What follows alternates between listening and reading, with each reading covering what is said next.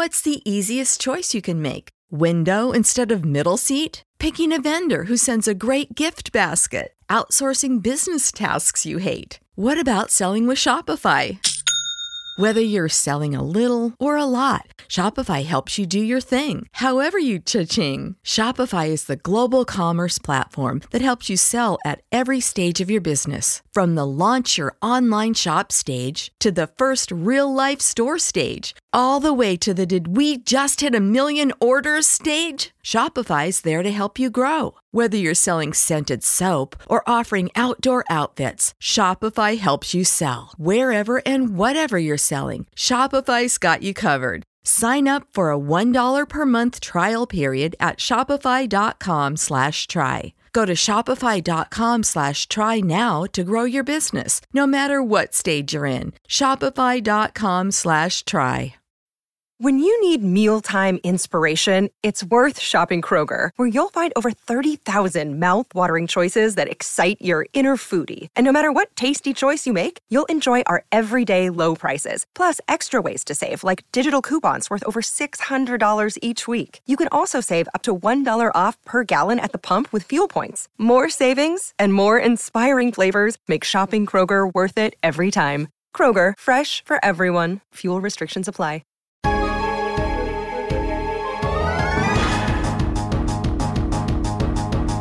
Did you know? Pokémon Diamond and Pearl were planned to be the ultimate Pokémon games. To unite Game Freak behind this concept, director Junichi Masuda made a summary outlining the philosophy and attitude he wanted for the new games. In an excerpt published on his blog, Masuda describes the game's world as the world of tomorrow, the world of the distant future, an ideal world, also an ultimate world. Masuda summarized his hopes for the game with two symbols, a diamond as a symbol of love, and a pearl as a symbol of happiness. Masuda wanted people from all over the world to come together, and made this a reality with the Global Trade Station. For the first time in the series' history, players were able to trade Pokémon online.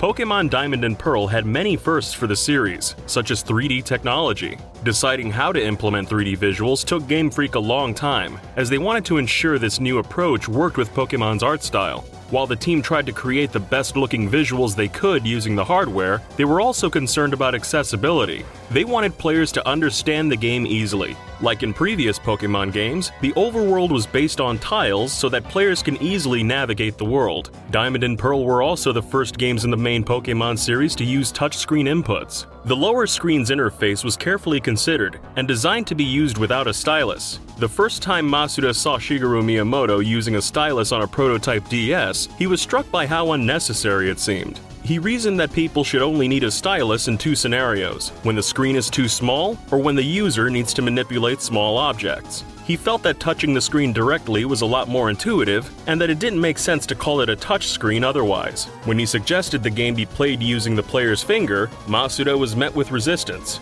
Game Freak staff feared the screen would become smudged and dirty.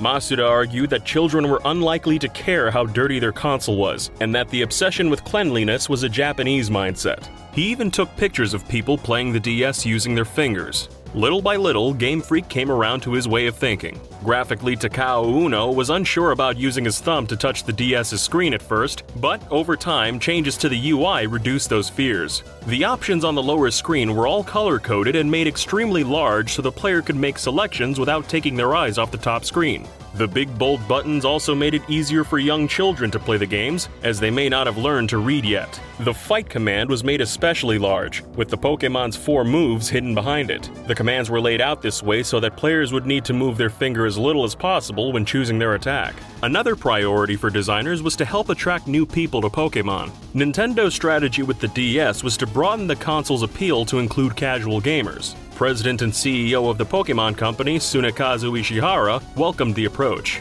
He felt that it was a perfect fit for Pokémon, a series designed with younger children in mind. The UI on the lower screen was designed to draw attention and pique the curiosity of people nearby. Masuda imagined the ease of use could draw people closer together. A grandfather may lean over his grandchild's shoulder to touch the screen, and while the child may be annoyed at first, it may create conversation between the two. The Sinnoh region where Diamond and Pearl takes place is based on Hokkaido, the northernmost island of Japan. Snowy areas were added to make the setting feel more northern than previous generations. The day and night cycle returned from Pokémon Gold, Silver, and Crystal to take advantage of hardware improvements on the DS. The DS has an internal clock and was able to display hundreds of times more colors than the Game Boy Advance, making a night and day cycle a natural fit.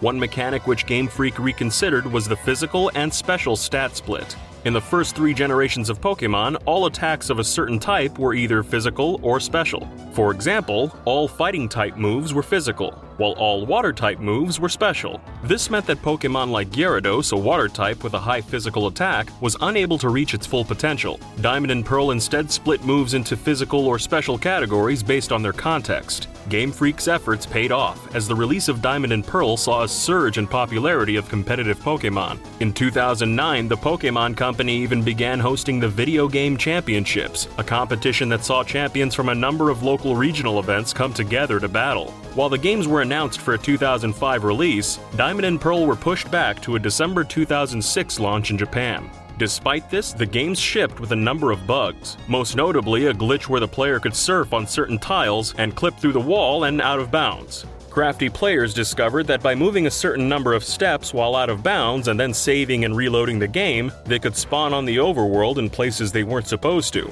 This allowed them to catch certain mythical Pokémon like Darkrai and Shaman, who were supposed to be locked behind a special Nintendo event. These bugs were removed in the international versions of the games. While all of these areas would be made accessible through Nintendo events, the Hall of Origin, where the player could catch Arceus, was not. The Azure Flute, which was needed to access the area, was never distributed. In an interview with Nintendo World Report, Masuda revealed that after the game was complete, he decided the Azure Flute was too confusing for people and kind of hard to understand, and so he chose not to distribute it. Whether he was referring to the flute's mechanics or its in-game context is unclear. Pokémon Diamond, Pearl, and Platinum also received some censorship across the world. The Game Corner was made inaccessible in European and Korean versions of Pokémon Platinum to comply with the new PEGI regulations regarding gambling. And one story in the game titled Sinnoh Folk Story 3 was altered in all regions in English. The book, found in Canalave Library, alludes to the idea that people used to marry Pokémon because the two were so similar. In the Western version, this was altered slightly. Instead of marrying, people and Pokémon were instead very close and ate together at the same table. Pokémon Diamond and Pearl's localization also contained scattered references toward internet humor and leet speak, with many characters using words like owned and noob. Translator Nobu Ogasawara was a member of the Something Awful forums and referenced online culture in the games. One of Nobu's inclusions can be seen with a painter on Route 208, who names their painting My Pokémon is Fight. This is a reference to My Tank is Fight, a humorous book on Second World War inventions written by Something Awful user Zach Parsons. Diamond and Pearl were already designed to be the ultimate Pokémon games, but Game Freak knew that Platinum had to be stronger. It was decided that Giratina should embody antimatter, as it was a counterpart to the time and space embodied by Dialga and Palkia. Masuda explained to game designer Takeshi Kawachimaru that there was an antimatter world, a paradox of time and space that exists in relation to Dialga and Palkia. He tried to convey his idea by explaining complicated physics concepts and using the image of an upside-down Mount Fuji reflected off a lake surface. While Kawachimaru didn't understand the concept at first, he felt that he was eventually able to capture the idea's essence in the distortion world. Sinnoh's new Pokémon were designed to surprise players. Art director Ken Sugimori was conscious that not every new Pokémon idea was necessarily good. He wanted players to believe that all new creatures were different to the older ones, but that they were all still Pokémon. They were designed to look a little awkward to players at first. Uno drew from his personal experiences, using his everyday life as inspiration. He started his design process by looking at the Sinnoh region and deciding what kind of Pokémon would live there. The strongest Pokémon were designed first, and many Pokémon ideas were suggested by the team to create and maintain a strategic balance. Evolutions were given to Pokémon that looked like they ought to evolve, and also to Pokémon that would make the game more fun if they evolved. For example, Honchkrow is an extension of Murkrow. Honchkrow's broom-like tail and beard-like feathers also invokes witch and wizard imagery as well as crows and ravens.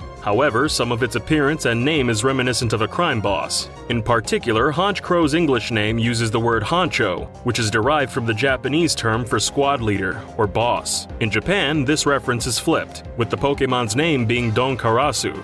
This is a combination of Don, the leader of a mafia syndicate, and Karasu, the Japanese word for crow. Completely new Pokémon such as Luxray may take inspiration from the tiger, as well as the lynx or lion. It may even be based on the constellations of Lynx or Leo, due to Shinx and Luxio having star shapes on their tails. Luxray could draw more inspiration from the lynx, however. In some European folklore, the lynx could allegedly see through opaque objects. Luxray also has this ability, which can be compared to X-ray vision, linking in with Luxray's etymology. Luxray's Japanese name, Rentorar, is likely a combination of Rontogen, a unit of exposure to ionizing radiation named after its discoverer, as well as Tora, the Japanese word for tiger, as well as a roar sound. Burmy, Wormadam, and Mothim are all based on the bagworm family of moths. Burmy is based on the moth's earlier pupa stage of development, whereas Wormadam and Mothim are based on developed female and male bagworms respectively. Their unique setup of males and females evolving into different Pokémon was based on the fact that only male bagworms fully mature. The female bagworms are often underdeveloped in their final stages, which often have vestigial wings, legs, and mouths. In hindsight, it's surprising that it wasn't until the Nintendo DS that dual-screen gaming had been all that prevalent. PC players recognized the beauty that multiple displays can bring, but when it came to handhelds, or even home console systems, dual screens had essentially been relegated to simple add-ons like the Dreamcast VMU or the Game Boy Advance to GameCube link cable. And there's of course Nintendo's Game & Watch series, which wasn't exactly a blockbuster hit. Due to its success, the DS was able to introduce many of the world's gamers to concepts they'd never seen before, but it also did something else. With it having power comparable to the home consoles of the mid to late 90s, the DS became the home for many remakes and ports of classic titles. Super Mario 64 DS gave the Nintendo 64 Classic new life, with several new mechanics. And Pokémon Heart Gold and Soul Silver let fans revisit an old favorite with updated graphics and modern sensibilities. Thus, we'll be talking about both of these smash hits, along with a number of other great DS titles. Let's start at the beginning with one of the handheld's launch titles, Super Mario 64 DS. An interesting observation can be made before even booting up the game. The title's box art has an often overlooked detail right on the front that differs from the actual game. The design for Princess Peach's castle on the box is different from the in-game castle design. While it's also true that the castle on the original Super Mario 64 box art doesn't match the in-game castle, what can't be said for the N64 version is that the Peach's Castle model on Mario 64 DS's box art is ripped straight from another Mario game entirely. This model featured on the packaging is taken directly from the Mario Circuit stage in Mario Kart Double Dash, and by manipulating Double Dash's camera in an emulator to recreate the same angle, we can see that it's literally the same model, but with different lighting. The Power Star on the box is also from Double Dash, and is simply art for Double Dash's star power-up copy-pasted onto Mario 64 DS's box. This may be due to Double Dash being the most recent Nintendo-developed game in the series to feature the castle before the DS title's release. Just like with Mario 64, not every game released on the DS was original. With the newfound audience of the handheld, the opportunity to give new players access to classic games in one collection became a real possibility. Sonic Classic Collection is one of those packages, though of course, to throw in what's essentially become a meme at this point, if it's Sonic, it's gotta have something wrong with it. In the original Genesis release of the Sonic games, hitting an item box containing power sneakers would increase the speed of the current stage's music.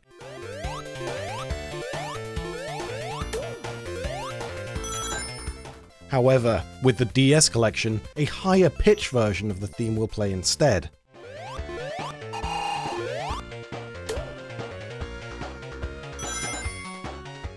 This wasn't intentional, of course, but is the result of inaccurate emulation of the game's music. Rather than simply increasing the track's tempo like in the original, the game would increase the actual playback speed of the track, thus raising the pitch in the process. The collection only has 4 titles within, but it wasn't always meant to have so few games on the cartridge. There had been plans for additional Sonic classics to make their way to the Nintendo handheld, such as Sonic Spinball, Sonic 3D Blast, and even Dr. Robotnik's Mean Bean Machine.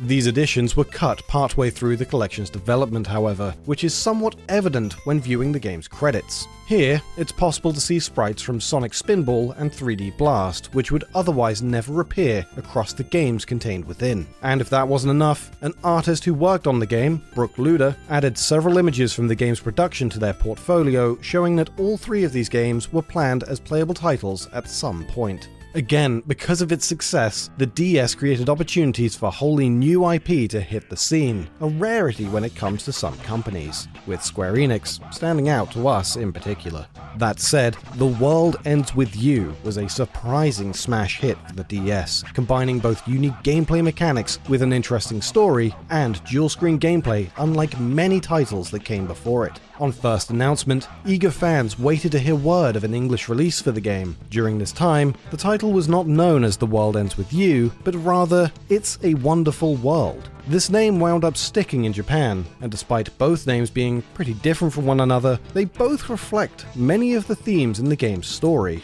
One of the reasons for the game's title change was because It's a Wonderful World may be too close for comfort with the classic 1939 film It's a Wonderful World, having literally the same name. Square Enix found themselves having to ask Western journalists to refer to the game by its Japanese title, Subarashiki Kono Sekai, as It's a Wonderful World was already under copyright. Even before its new name was revealed, the company knew they wouldn't be using the same name across both languages. But The World Ends With You was lucky enough to see a Western release at all. One game which didn't get an international release was Nanashi no Game, whose title translates roughly to Nameless Game. This first-person survival horror was impressively thought out, with its recurring themes of Japanese urban legends and horror. But some of these references to Japanese superstition can't truly be appreciated just by playing the game. The main theme of the game, called the Nameless Theme, is exactly 4 minutes and 44 seconds long, something which was likely a very intentional choice, but went entirely unnoticed while playing the game. The number 4 is one of the most infamous superstitions in Eastern cultures, with Japan's tetraphobia spawning from the number 4, and the Japanese word for death sharing the same pronunciation, shi. And it seems Japanese developers of horror titles are quite the fans of hiding secrets in their games. Possibly the most famous survival horror game, giving the genre its name, was Resident Evil. The DS version of the first Resident Evil, Deadly Silence, has a sly reference in the graveyard. On one headstone beneath the second Yawn battle, there's a new angle of the tomb not seen in the game's original release that reads, Lisa Trevor. This references the mutant girl of the same name who first appeared in the GameCube Resident Evil remake in 2002. Despite Deadly Silence releasing about 4 years after the remake, and the remake now being seen as the go-to version of Resident Evil, Lisa remains absent from the DS release. The DS version's multi-card play is also the first time in the series nearly all Canon Stars members are playable. It's also the only way to see Kenneth Sullivan, Forrest Speyer, and Richard Atkin without any damage done to them during actual gameplay. The only missing Stars members are Brad Vickers, Edward Dewey, and Joseph Frost, most likely because they never actually had character models in the game. Of course, when talking about any Nintendo handheld, it's practically impossible to shy away from the lovable collectathon series that is Pokémon. Just like on the Game Boy Advance, the DS gave us remakes of popular older titles, such as Pokémon Heart Gold and Soul Silver. These versions had a few updates, however, and impressively caught a few oversights that many developers often overlook. In these remakes, and whilst in Siam Wood City, if the player has only one Pokémon in their team, and that Pokémon does not know Fly or Surf, a generous trainer in the island's Pokémon Center will give them a level 15 Tentacool, claiming to have caught too many and that they were just about to release it before he noticed your situation. This was added to prevent the player from soft-locking the game in Siam Wood City, as it gives the player a Pokémon that can learn the Surf HM in order to leave. Additionally, it is actually possible for the Tentacool given to the player to be shiny, as if they would just release a shiny Tentacool for no reason. But it wasn't all just remakes of Pokémon titles on the handheld, of course. We also saw the next iteration of the spin-off Mystery Dungeon series, Explorers of Time and Explorers of Darkness, and their inevitable third iteration as well, which Pokémon always does, so there's no point in even really having to tell you that. After joining Wigglytuff's guild in Pokemon Mystery Dungeon Explorers of Sky, the player will unlock the game's second dungeon, Drenched Bluff. If they fail their first 2 attempts at completing the dungeon, however, at the end of the second day, the player and their partner Pokemon will be summoned by Chatot to the Guildmaster's chamber under the assumption that their Wigglytuff leader is angry about the past 2 failures. After entering his room, however, a chipper Wigglytuff provides the player with a Reviver Seed, an Oran Berry, and a Max Elixir, and encourages the player to do their best to succeed the next day. Who would expect a Pokemon game to be so incredibly wholesome? Boggles the mind. When you visit Arizona, time is measured in moments, not minutes. Like the moment you see the Grand Canyon for the first time. Visit a new state of mind. Learn more at hereyouareaz.com. What's the easiest choice you can make? Window instead of middle seat? Picking a vendor who sends a great gift basket? Outsourcing business tasks you hate? What about selling with Shopify? Whether you're selling a little or a lot, Shopify helps you do your thing, however you cha-ching. Shopify is the global commerce platform that helps you sell at every stage of your business. From the launch your online shop stage to the first real-life store stage, all the way to the did we just hit 1 million orders stage. Shopify's there to help you grow. Whether you're selling scented soap or offering outdoor outfits, Shopify helps you sell. Wherever and whatever you're selling, Shopify's got you covered. Sign up for a $1 per month trial period at shopify.com/try. Go to shopify.com/try now to grow your business, no matter what stage you're in. Shopify.com/try.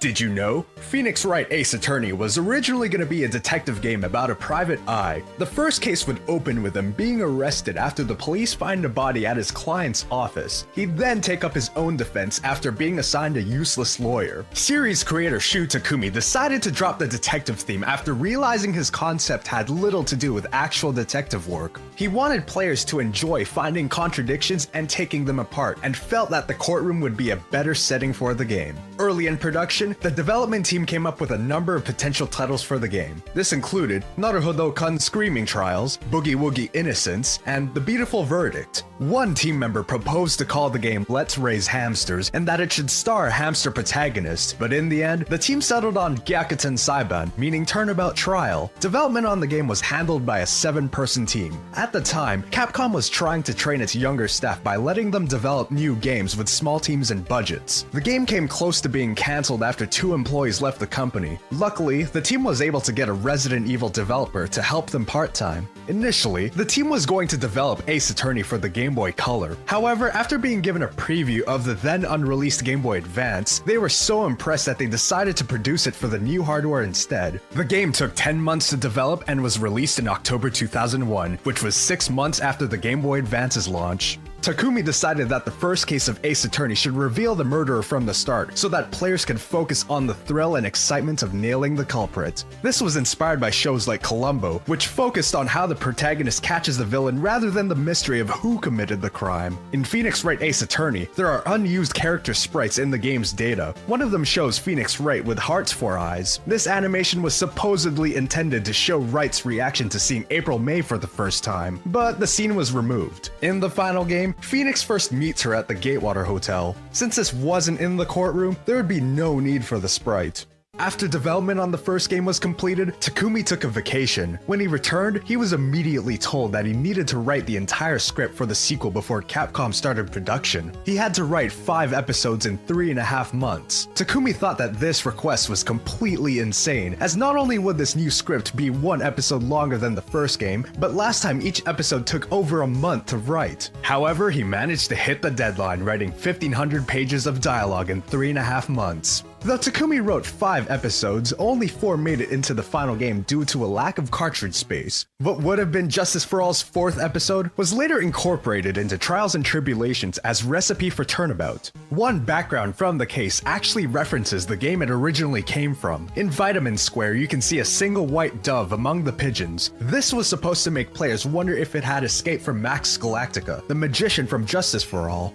Although it's since become a series tradition to introduce a new prosecutor in every game, Justice for All was originally supposed to feature Edgeworth as the main prosecutor again. According to Takumi, the stories for that title, as I originally wrote them all, featured Edgeworth as the prosecutor. However, during development of the second game, the first one was released and it became clear that Edgeworth was an extremely popular character. This made me wonder if, given that Edgeworth was supposed to be such a brilliant prosecutor, it wouldn't be rather sad to have him lose case after case to Phoenix. This prompted me to create a new rival prosecutor character in the form of Franziska von Karma. Of course, this meant that I had to rewrite most of the dialogue in the game completely. Edgeworth's popularity also led him to being the protagonist of Ace Attorney Investigations. Originally, the developers wanted to make Emma Skye the main character, but decided to go with the fan favorite. Trials and Tribulations is 2.3 times bigger than the original Game Boy Advance version of Ace Attorney. By that point, the team had figured out various tricks to allow them to store more information on the cartridge. Takumi said that the limitations imposed by the cartridge's small memory actually helped the team to be more creative. When working on the first two games, characters would sometimes appear in multiple cases in order to reduce the amount of data used. Takumi realized that having characters come back could affect the story in interesting ways, inspiring him to create the reoccurring villain Dahlia Hawthorne. In the original Japanese version of the game, Prosecutor Godo is voiced by Hideki Kamiya, the director behind Okami and Bayonetta. According to Takumi, Kamiya worked at a nearby desk and would pester him about doing one of the voices. Originally, Godo was going to drink bourbon and smoke. The team worried that this might be a bad influence on children, so they made him drink coffee instead. When Capcom decided to make a fourth game in the series, Takumi was initially reluctant and felt that the Phoenix Wright trilogy had reached a natural conclusion. He decided it'd be best to make the fourth game focus on a new character, especially since new players would be able to use it as an entry point to the series. Capcom agreed to this, but on the condition that Phoenix Wright would still appear in the game. Takumi initially found it difficult to work Phoenix into the story, as he didn't want him to upstage the new protagonist. Apollo Justice's bracelet was originally just a meaningless decoration. However, it looked like it might be important, so the development team eventually linked it to his perceive ability. Takumi avoided putting obvious Japanese elements into the first game, as he knew that it might end up being localized for foreign audiences. However, Capcom didn't start localizing the series until much later, when the first three games were ported to the Nintendo DS. Because there were no plans for localization at the time, Takumi included many references to Japanese culture in the sequels. This caused problems when the English localization team had to translate later installments, as the translation for the first game moved the setting to Los Angeles. Localizer Janet Su said that she thought of the setting as an alternate universe where anti-Japanese laws were never enacted, so immigrants were able to thrive in the USA. This backstory is referenced in the second case of Dual Destinies, when Ninetales Vale is described as the product of Japanese immigration. Due to the system being largely aimed at a younger audience in the West, many DS games were altered when brought to the region. In Harvest Moon DS, there are several minigames within a casino, including blackjack, poker, and a memory game. In Western releases, the word casino was removed from the game's images. This censorship went even further in the European release, with the blackjack and poker minigames being replaced with the same memory-matching game. This was likely done to keep the game's age rating low in Europe, as the PEGI ratings board is more strict about references to gambling when rating a game. Another small change can be seen in the game's introduction, where the mayor is attacked by the player's dog. Outside of Japan, the screen fades to white as the mayor is attacked. However, the Japanese game has a more gruesome implication, with the screen fading to red. South Korea has a law where the country's citizens aren't allowed to gamble, with a few exceptions, even outside of the country. This law also impacts how video games are localized in the region, with gambling being removed to avoid an adult rating. One such censored game was Mario Party DS. The Korean version of the title was altered in multiple ways. The minigames Chips and Dips, as well as Shuffleboard Showdown, were outright cut due to their strong casino theme. The board Bowser's Pinball Machine was also altered, with the slot machine area being changed to a game where players time button presses to hit an alien ship. A whack-a-mole game was also added in place of the roulette area. Likely because of these laws, Super Mario 64 DS was also censored. The Rec Room area gave access to a whole range of casino and gambling-based games, but was removed from the Korean version. As a result of this, the MIPS rabbits that unlocked the minigames when caught were also cut from the game. When Pokemon Diamond and Pearl released in South Korea, they were subject to the same kind of censorship. The slot machines in Veilstone's Game Corner were made non-playable. When Pokemon Platinum was released, the slot machines were still non-playable in Korea, but also became non-playable in the Europe versions too. This censorship carried over to Pokemon Heart Gold and Soul Silver, where every region besides Japan had its slot machines replaced with a new skill-based minigame called Voltorb Flip. Further Pokemon games would remove the Game Corner altogether. Professor Layton and the Curious Village also had an unusual instance of censorship. The character Jarvis was originally called Guinness in the Japanese game. This was changed in the English version, as the name wasn't simply a reference to an alcoholic drink, but also a multi-billion-dollar corporation that could have easily taken the game's developers to court. Another small piece of naming censorship can be found in the DS spiritual successor to Okami, Okami Den. The game's Death Beast enemies were actually named God Beast or Godly Beast enemies in the Japanese version of the game. This was likely changed to remove any inclusion of the word God, particularly in the United States. The WarioWare series has had many regional changes over the course of its history. The franchise's titles are often based in Japanese culture, and needed to be altered to make sense to Westerners when the games were brought to North America and Europe. However, not all changes were made just so ideas weren't lost in translation. One example can be seen in WarioWare DIY, where the letters in Mona's Breakdown microgame were altered. A diving swimmer was swapped out for a more covered-up gymnast, and what appears to be a cross-dressing man was also removed from the microgame. WarioWare Touched had some regional censorship as well. In the game's South Korean version, the microgame Sweet Nothings replaced the blushing person being blown in their ear with a cat. This could be due to the character's reaction, who seems vaguely aroused. In the international versions of the Gunslinger microgame, the gun on the top screen was removed. The gun shown in the Japanese game is the Famicom equivalent of the NES Zapper. It's not known why the gun wasn't simply changed to an NES Zapper in the West, but it's likely Nintendo wanted to avoid any illustrations of guns altogether and left the gun out. Interestingly, the gun was added back into the game's Chinese localization. The bizarre dating sim minigame compilation title, Feel the Magic XYXX, was also censored between regions. The changes can be immediately seen on the title screen of the Western releases. While these versions show a silhouetted woman in a bikini, the Japanese game's title screen showed her topless. Although this censorship wasn't applied to Europe, the region decided to give the title a more suggestive name, Project Rub. The dungeon-crawling RPG From the Abyss was also censored in the West. The character Helen had her design altered, which can even be seen on the game's box arts. Helen could be seen on the back of the Japanese box art, but was put front and center for the North American cover. Some fans noticed that Helen's clothes were altered on the American box art to cover up more of her chest. The game's logo also seems to have been strategically placed to hide as much skin as possible.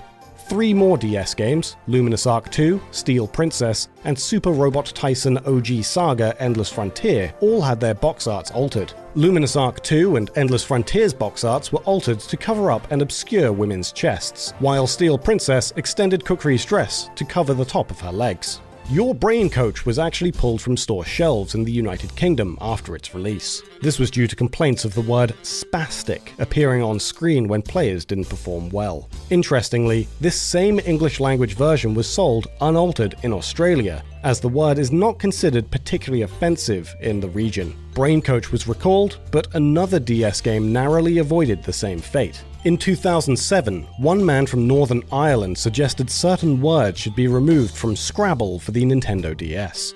Mr. McAdam was playing Scrabble on the DS with his daughter, and they were stuck trying to find the last 5-letter anagram in their session. McAdam told Belfast Telegraph, "I hit the give up option and the term lesbo appeared on the screen. I nearly fell out of my chair." According to the Chamber's official Scrabble dictionary, lesbo is defined as a derogatory slang short form of lesbian. The rules of Scrabble dictate that if a word is present in the dictionary, it can be used in the game, no matter the meaning. Although Ubisoft didn't recall or censor the game, they did apologize and explained the word's inclusion, saying, "In the case of Scrabble 2007, the game uses a word list based on the Chamber's official Scrabble dictionary, and all approved words contained in this dictionary are playable in the game. The dictionary includes words used in the English language that may be considered unusual or offensive. It is for this reason that the game includes a junior option, which will prevent the player and computer using these unusual or offensive words in play. However, lesbo is not considered offensive by the official dictionary, and therefore is playable in both options. This wasn't the only instance where a company was pressured to recall or change their product.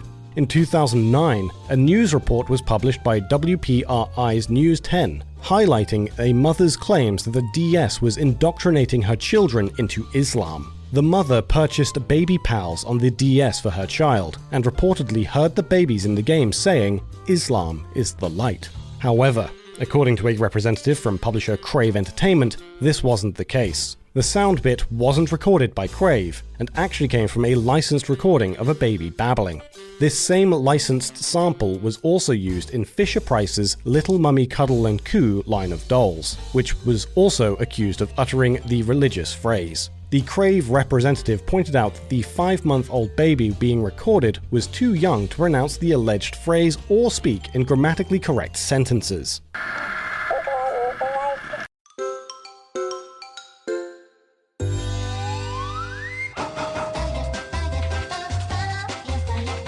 Did you know? The idea for Nintendogs started with a virtual pet game named Cabbage for the Nintendo 64 disk drive. Cabbage's mechanics centered around the disk drive's real-time clock, which kept the time of a persistent virtual world. In this world, the player could raise a virtual pet, Tamagotchi style. The game was being developed by Earthbound's Shigesato Itoi, Pokemon's Tsunekazu Ishihara, and Mario creator Shigeru Miyamoto. It was originally scheduled for release in 1998, but was delayed multiple times and ultimately never saw the light of day. In 2006, Miyamoto told IGN, "It disappeared, didn't it?" However, the conversations and design techniques that popped up when we were making Cabbage are of course connected to Nintendogs and other things that we're doing now. Interest in a pet simulation game was revived when Miyamoto and his family bought a dog, which gave him several ideas for game mechanics. Nintendo started experimenting with the concept of a new pet simulation game for the GameCube, but decided the DS's touchscreen functionality, microphone, and Wi-Fi opened up more possibilities for interacting with pets. They originally wanted the player to be able to see how soft and fluffy the dog's coat looked, which was achieved in the GameCube experiment. This couldn't be properly shown in-game until the release of Nintendogs plus Cats on the 3DS, however, due to the limited power of the Nintendo DS. Nintendogs was also planned to be titled Puppy Times in the West. At the start of development, former Nintendo president Satoru Iwata asked the team if they could make 15 versions of the game, one for each breed of dog. His idea was to emulate the feeling of visiting a kennel and picking out your own dog. However, it became evident that debugging so many separate versions of the game would be unrealistic, so the decision to make 3 games with multiple breeds of dog was implemented instead. While it was technically possible to include 15 dogs in one game, Nintendo went with 3 versions so that people began playing the second they walked into the video game store simply by the act of choosing their starting dogs. The game's Bark mode also influenced Nintendo to make multiple versions. They wanted players to collect all available breeds across multiple versions by interacting with other players, similar to collecting Pokemon. Speaking of breeds, there are 2 unused dog breeds in the game's code, Maltese and Papillon. Although Papillon never made it into a Nintendogs game, Maltese was later added to Nintendogs plus Cats. More dogs were added to the international releases of Nintendogs in order to suit regional preferences, such as Boxers and Dalmatians. Although the dogs in-game seemed to move in a very natural way, the animations weren't done with motion capture. This would have been a hassle to organize and implement, so Nintendo used traditional keyframing while using footage of puppies for reference. Though the game has many strange and entertaining collectible items, producer Hideki Kono revealed that his favorite item was the player-controlled Mario Kart. In an interview with Eurogamer, he said, "What's interesting is that depending on the nature of the puppy, some may chase the Mario Kart if they are curious, while others, if they are timid and scared, may try to hide from it. That's very interesting to see." Nintendo originally considered making Nintendogs plus Cats for the Wii, but the lack of a microphone meant you'd be unable to speak to your dog. The distance between the Wii Remote and the TV was also an issue. These issues forced Nintendo to pursue development on the Nintendo 3DS instead. The idea to include cats in the series was considered during development of the first game, but Nintendo saw more potential in interacting with puppies than interacting with kittens. Developers wanted to make full use of the DS's microphone, and decided that cats were at a disadvantage when trying to learn tricks. That said, Kono has mentioned that Nintendo experimented with a cat-based pet game while making Nintendogs. The final idea for Nintendogs plus Cats came about when Miyamoto bought a cat, and enjoyed watching it interact with his dog. dog. He was reminded of the movie The Incredible Journey that he saw when he was a child. It was a live-action Disney film based on a book simply called The Incredible Journey and followed two dogs and a cat going on an adventure. From his experiences looking after and playing with his cat, Miyamoto decided there weren't enough interesting activities to justify making a game dedicated to raising kittens. This is partly why Nintendo decided to showcase the interaction between dogs and cats instead. Careful consideration was put into the design of the box art for Nintendogs Plus Cats, with the team deciding to put cats in a smaller font. This would show players from the start that cats are not the main feature of the game, but rather an additional feature to complement the dogs. Early in development, Nintendo tried to make the dogs and cats share the same animations. The team quickly realized how bizarre this made the cats look, as they'd come running in waggling their tails and sit like a dog. The team considered some rather unconventional animals to feature in a sequel to Nintendogs. In an Iwata Asks interview, Kono said there were even ideas for animals like horses and dolphins. Some people said that horses would definitely sell well in Europe. Marketing a game like Nintendogs posed a challenge, as traditional online and print marketing would mostly reach the core gamer audience. Nintendogs was suited for a mass market, so teams around the world got creative when promoting the product. In the UK, Nintendo partnered with the dog food brand Baker's to advertise the game upon its release. Nintendogs was featured on their packaging, and coupons for Baker's dog food were packaged with copies of the game at the UK release in October 2005. Groups of dogs wearing Nintendogs jackets were walked around major cities in an effort to dogvertise the game. Dogvertising was a new way to advertise that put logos, websites, and products on dogs, and seemed to fit the game perfectly. When Nintendogs launched in the UK, Nintendo partnered with Dogs Trust, the UK's largest dog welfare charity. Adrian Berder at Dogs Trust said, "It's great that there's a game out there that's not only fun to play, but supports the message that responsible dog ownership means more than giving your dog an occasional stroke." This is not the only charity Nintendogs was associated with. Nintendogs won an award from the animal rights charity PETA in 2006 for being the best animal-friendly video game. This wasn't the game's only positive press either. Psychologist Susan Killiam reviewed the implications of Nintendogs and found that the game can help improve attention spans and motor skills. Killiam also found that the game taught players responsibility, how to bond, and that it even helped to raise self-esteem. It also improved the player's ability to solve problems and think creatively. Prescription products require completion of an online medication consultation with an independent healthcare provider through the LifeMD platform and are only available if prescribed. Subscription required. Individual results may vary. Additional restrictions apply at lifemd.com. Read all warnings before using GLP-1s. Side effects may include a risk of thyroid C-cell tumors. Do not use GLP-1s if you or your family have a history of thyroid cancer. If you've struggled for years to lose weight and have given up hope, did you know you can now access GLP-1 prescription medications through LifeMD? LifeMD is now offering eligible patients online access to GLP-1s, the breakthrough prescription medication that can help you lose body fat and weight. Listen to what people are saying. You just take your shot. It doesn't feel like you're on a diet. What I wasn't expecting it to do was to shut off the food noise. This was life-altering, and if I can do it, I feel like anybody can do it. And here's the best part. Your insurance may cover 100% of the cost of your medication. So go to TryLifeMD.com to have your eligibility checked right now. Get started today at TryLifeMD.com. That's TryLifeMD.com. When you need mealtime inspiration, it's worth shopping Kroger, where you'll find over 30,000 mouth-watering choices that excite your inner foodie. And no matter what tasty choice you make, you'll enjoy our everyday low prices, plus extra ways to save, like digital coupons worth over $600 each week. You can also save up to $1 off per gallon at the pump with fuel points. More savings and more inspiring flavors make shopping Kroger worth it every time. Kroger, fresh for everyone. Fuel restrictions apply. To some, the name MapleStory is synonymous with MMORPGs, being a hugely popular free-to-play MMO during the early 2000s. The game, set in the Maple world, involves character creation, 2D platforming, leveling, and of course, interacting with an online community of players. Created by South Korean developers Wizet and published by Nexon, the game had many versions around the world with dedicated servers in South Korea, Japan, North America, Europe, Thailand, China, Singapore, Malaysia, Vietnam, Taiwan, Hong Kong, and Brazil. The series received a number of spin-offs and adaptations, including multiple versions for mobile devices, a discontinued Facebook game, a trading card game, and even an anime. MapleStory continues to be relevant even to this day, with MapleStory 2 having received a worldwide launch in October of 2018. However, 2 portable console releases were also created, concentrating heavily on a more single-player-oriented experience, neither of which received English localization. So, today, we'll be looking at MapleStory DS and MapleStory 3DS: The Girl of Destiny. We'll start with MapleStory DS. MapleStory DS was released in South Korea in 2010 and Japan in 2011. On a first playthrough, the player is able to choose between two classes, a warrior or a thief. Upon completion, the choice of a magician or a bowman are also unlocked. Each class follows their own unique scenarios, with their own stories based upon their classes. The game's primary story involves the world's teleportation portals, used in MapleStory to move between areas. The portals are normally blue and link from one nearby place to another, but during the opening events of the game, they begin to disappear. Red portals have sprung up around the world which link to random places, making moving around the world of Maple almost impossible. As time goes on, the people of the world have become used to these new red portals, but several wizards have grown concerned, as a passage of a story called The Genesis of the World states that, in ancient times, when everything was in the midst of chaos, the goddess began time with her staff. Order was defined, and the human world was created. With this lack of order, perhaps this is the undoing of the Maple world as it has been known. Each character begins with the same prologue, but slowly branches out into individual paths for each different class. As opposed to the original MapleStory, in which skills are obtained through leveling up, skills are instead unlocked from skill books. These books can be obtained through both purchasing them in a shop, or they are dropped by some monsters.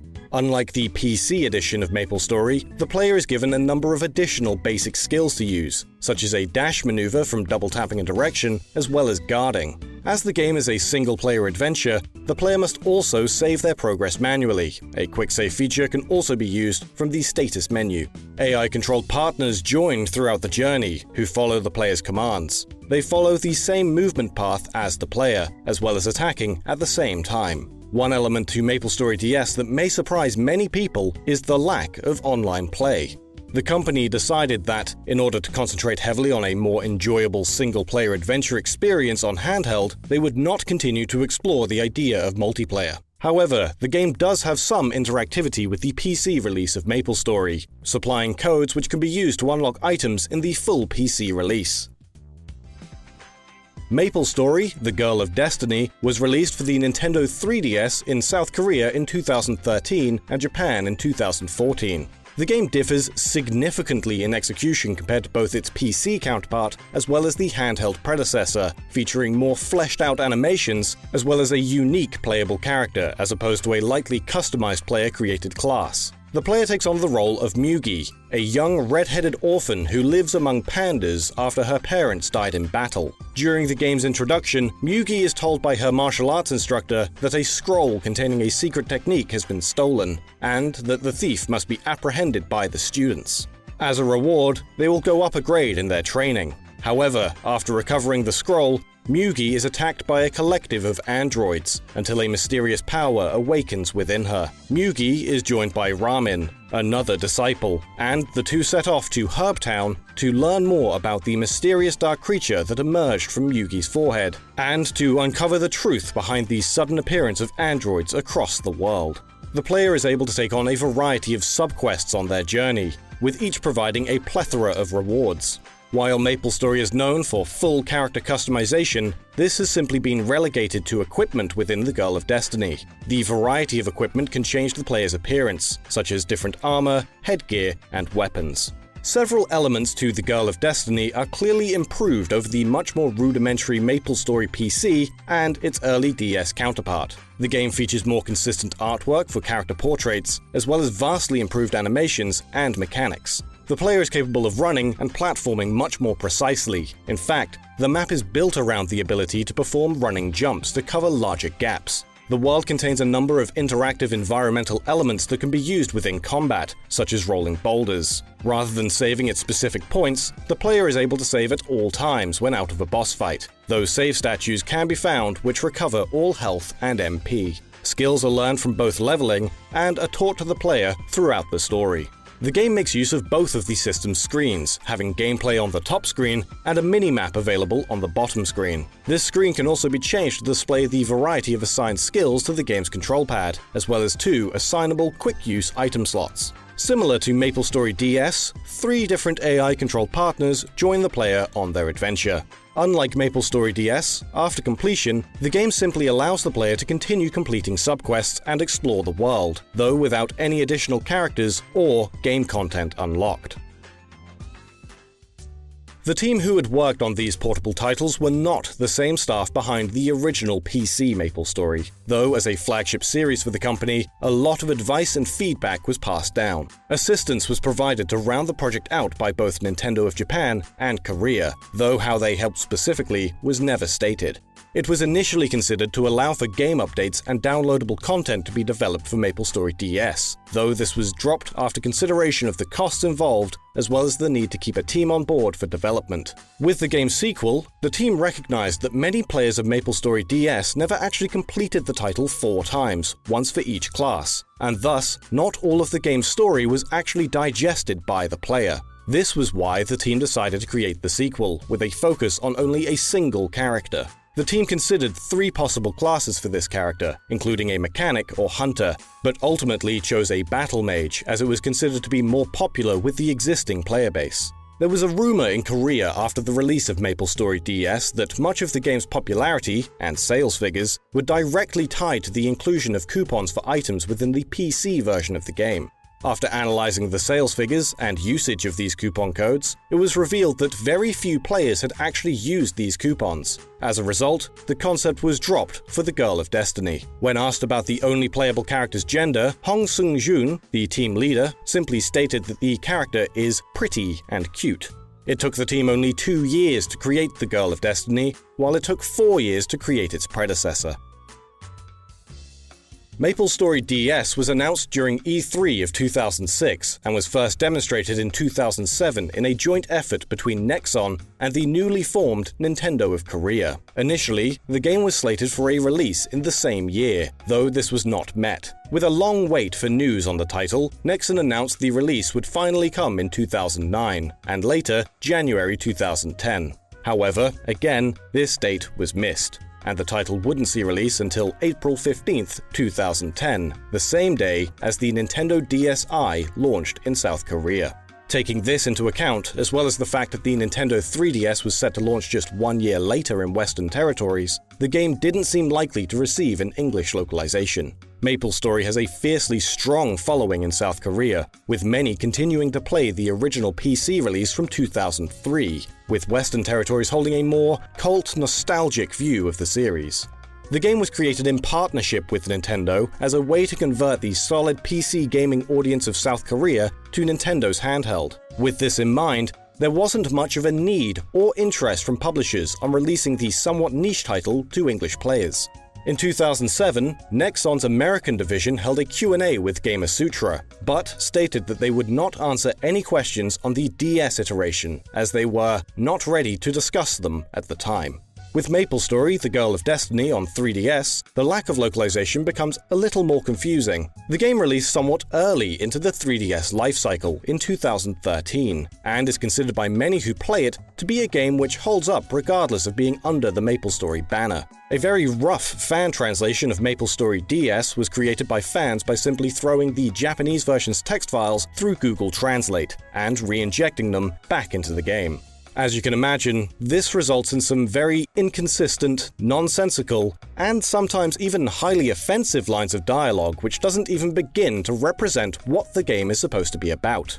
MapleStory, The Girl of Destiny, however, has had a full English fan translation created by Team Maple from the GBA Temp forums, which has seen several revisions to fix problems as well as refinement of files to decrease loading times. The initial release of this translation took the team only 7 months to create, meaning that for a full-blown paid release, the work involved would have been minimal to create a title that could be released at retail. In an interview with Nexon, it was revealed that The Girl of Destiny was created as a result of the success of MapleStory DS. However, the Nintendo 3DS simply didn't catch on with the Korean market as the company had hoped. It's most likely that the lack of sales didn't invoke confidence in the game's ability to recoup even the small work that would have been necessary to localize the title internationally. A localization of the original MapleStory on DS would have been a possibility, however, as it had sold over 200,000 copies. But with its incredibly late release date after years of delays, it was always very unlikely to happen. Today's episode is a little different. Unlike our usual focus on Japanese and European exclusive titles, in this video we'll be looking at a game released exclusively in North America. Let's take a look at the somewhat lesser known game called Monster Tale.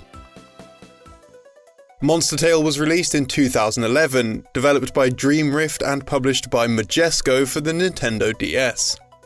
Being published exclusively to American audiences, the game is a somewhat typical Metroidvania, but with several virtual pet mechanics. Monster Tale was the debut title of the newly founded Dream Rift team, made up of staff who had worked on several popular titles before. For example, just prior to Monster Tale, EA's Henry Hatsworth in The Puzzling Adventure. Hatsworth's lead designer, Peter Ong, would be the designer for Monster Tale, leading to several similarities between these titles. The game's story follows a young girl named Ellie, who awakes to a loud sound. She leaves her home and heads towards a nearby forest where she discovers a bracelet which begins to glow. After a bright flash, she finds herself in another world, the Monster World.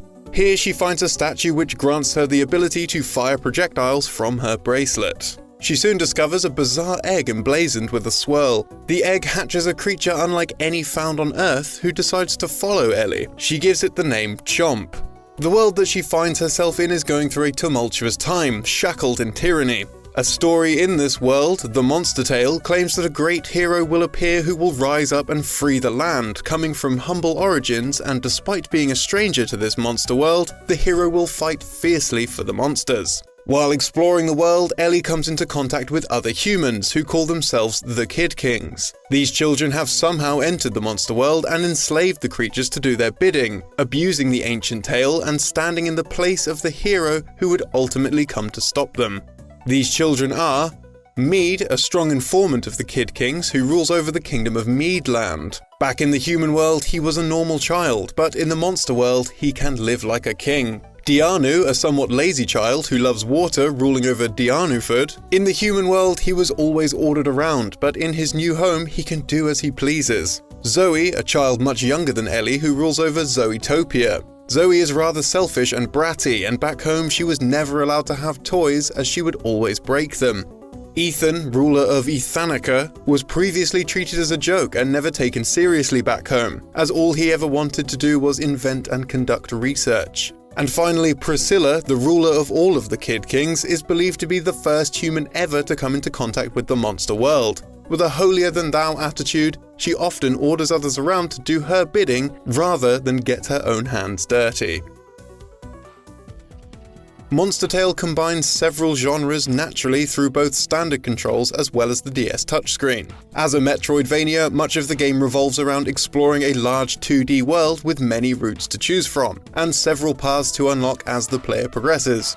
The player has direct control over Ellie, who is initially capable of jumping, firing projectiles from her bracelet similar to Mega Man, and not far into the game she becomes capable of performing melee attacks with her tote bag.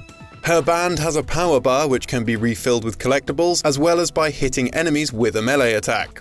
As with most games of this genre, Ellie's range of abilities expands with improved attack power and mobility as the player progresses. Assisting Ellie is Chomp. Unlike Ellie, Chomp gains experience and develops when fighting monsters. His abilities are mostly improved through leveling up. While gameplay for Ellie takes place on the DS's top screen, Chomp is able to switch between both screens. The bottom screen is his pet sanctuary, where Ellie is able to provide him with items like toys, books, or food, with each providing the monster with experience points. Items are often obtained by defeating monsters, but to top it off, monsters can be juggled after being defeated. By hitting a dead enemy with melee attacks, additional items can be dropped. Other items can also assist Ellie on the top screen, such as offensive items for backup or health restoratives.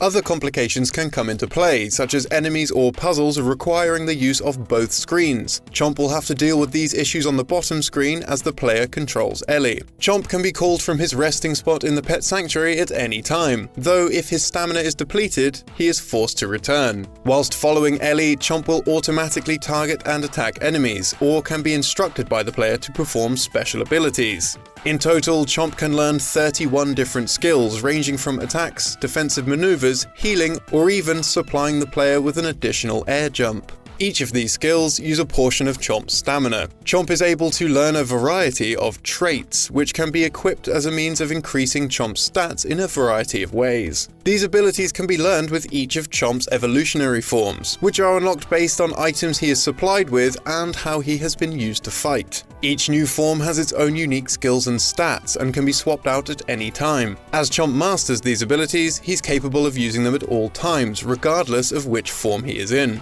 These forms also have their own element: fire, water, earth, light, or dark. Forms are broken up into 3 different categories: child, teenager, and adult, each with 10 different forms. Helping Ellie on her journey is Jinx, a monster who provides information on the monster world while also selling upgrades for Ellie and items for Chomp.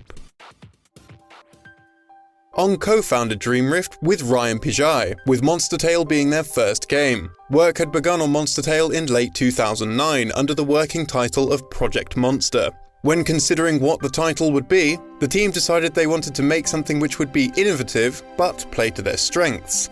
With this in mind, the team wanted to use both screens of the DS in a unique manner, feeling that the dual screen feature of the system was largely neglected by developers. In an interview with Nintendo Life, Ong stated, "Usually you'll see a second screen on the DS used in a trivial manner, such as an inventory screen or an extended view of the world.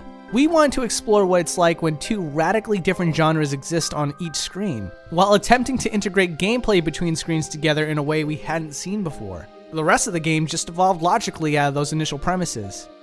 Ong was inspired in part by the first Monster Rancher release for the PlayStation, more specifically, the emotional attachment towards a player's pet, as well as the variety involved with elements such as items and activities that can be conducted with the monsters. They wanted to expand upon the functionality of activities with the player's pet, having them affect the game in real time. Interestingly, at the time of release, the game's press kit containing both information and artwork included multiple Photoshop files that not only contained the characters' portraits, but also retained the document's layers. These layers included the artwork that several characters were based on, mostly consisting of portraits from the Japanese exclusive game Namco Cross Capcom, but also some from Ace Attorney. While we can't get hold of this press kit, several poses are easy to line up. When speaking with Nintendo Power, the developers also revealed that they had pressure from several publishers over the team's choice of protagonist. Peter Ong said, "This choice was actually somewhat controversial with some publishers. Our experience is that many publishers are looking to avert the risk of a main character that hasn't been proven to capture large audiences. As a result, there was some concern from publishers that Ellie should change to a male or a more mature/sexy female." Ong also made statements in 2013 regarding piracy on the DS and the potential of it for the 3DS. Ong claimed that many publishers had cited the issue of piracy on the system during discussions, and that it was even given as a specific reason for why they backed away from Monster Tale. The publishers fear that, in a climate where piracy is commonplace, original games and new mechanics are far less likely to be successful than games based on previously successful mechanics, established licenses, sequels, and sports. The game actually features some voice acting, starring the voice of Brina Palencia as Ellie, best known for her voice work as Chopper from One Piece or Mad Moxie from the Borderlands series, as well as Todd Haberkorn, Leah Clark, Monica Rial, Cynthia Kranz, and Tia Ballard.